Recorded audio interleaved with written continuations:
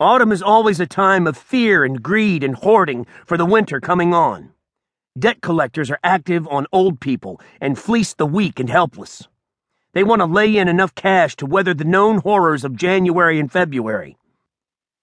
There is always a rash of kidnapping and abductions of school children in the football months. Preteens of both sexes are traditionally seized and grabbed off the streets by gangs of organized perverts who traditionally give them as Christmas gifts to each other to be personal sex slaves and playthings. Most of these things are obviously wrong and evil and ugly, but at least they are traditional. They will happen.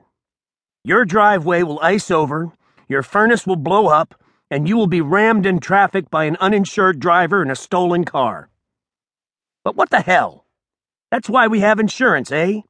And the inevitability of these nightmares is what makes them so reassuring. Life will go on, for good or ill. But some things are forever, right?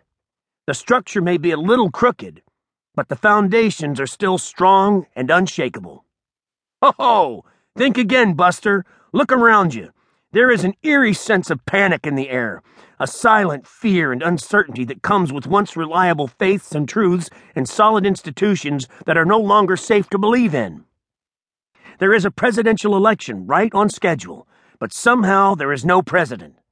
A new Congress is elected, like always, but somehow there is no real Congress at all. Not as we knew it, anyway. And whatever passes for Congress will be as helpless and weak as whoever has to pass for the new president. In the world of sports, it is like playing a Super Bowl that goes into 19 scoreless overtimes and never actually ends. Or 4 LA Lakers stars being murdered in different cities on the same day. Guaranteed fear and loathing. Abandon all hope. Prepare for the weirdness. Get familiar with cannibalism. Good luck. The Fix is in. November 27th, 2000. From Hunter S. Thompson, Fear and Loathing in America. Luck is a very thin wire between survival and disaster, and not many people can keep their balance on it. I have never believed much in luck, and my sense of humor has tended to walk on the dark side. Muhammad Ali, one of my very few heroes, once took the time to explain to me that there are no jokes. The truth is the funniest joke of all. Oh, it takes a special kind of mindset to believe that and still have smart people call you funny. I've never quite understood it. This eerie presidential election has been a painful experience for gamblers. Almost everybody lost. The many, many losers don't feel the pain yet because they are still in shock and denial. There are rumors in Washington that Gore's most trusted advisors have sealed him off so completely that he still firmly believes he won. Which is true on some scorecards, but so what? Those cards don't count. George Bush is our president now, and you better start getting used to it.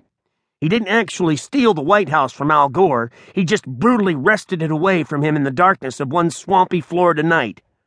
Gore got mugged, and the local cops don't give a damn. Ho! Where the fuck did he think he was? In some friendly civics class? Hell no, he was in Florida, arguably the most vicious and corrupt state in the Union.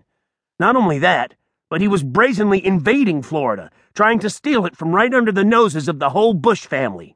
It was a bold move and brilliantly done in some ways, but then so was Lee's brave decision to invade the North and attack Gettysburg.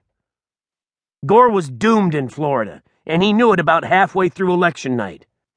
The TV wizards had already given the state and its 25 precious electoral votes to Gore, which gave him an early lead and caused wild rejoicing in Democratic headquarters all over the country. My own immediate reaction was bafflement and surprise, and I think I almost believed it.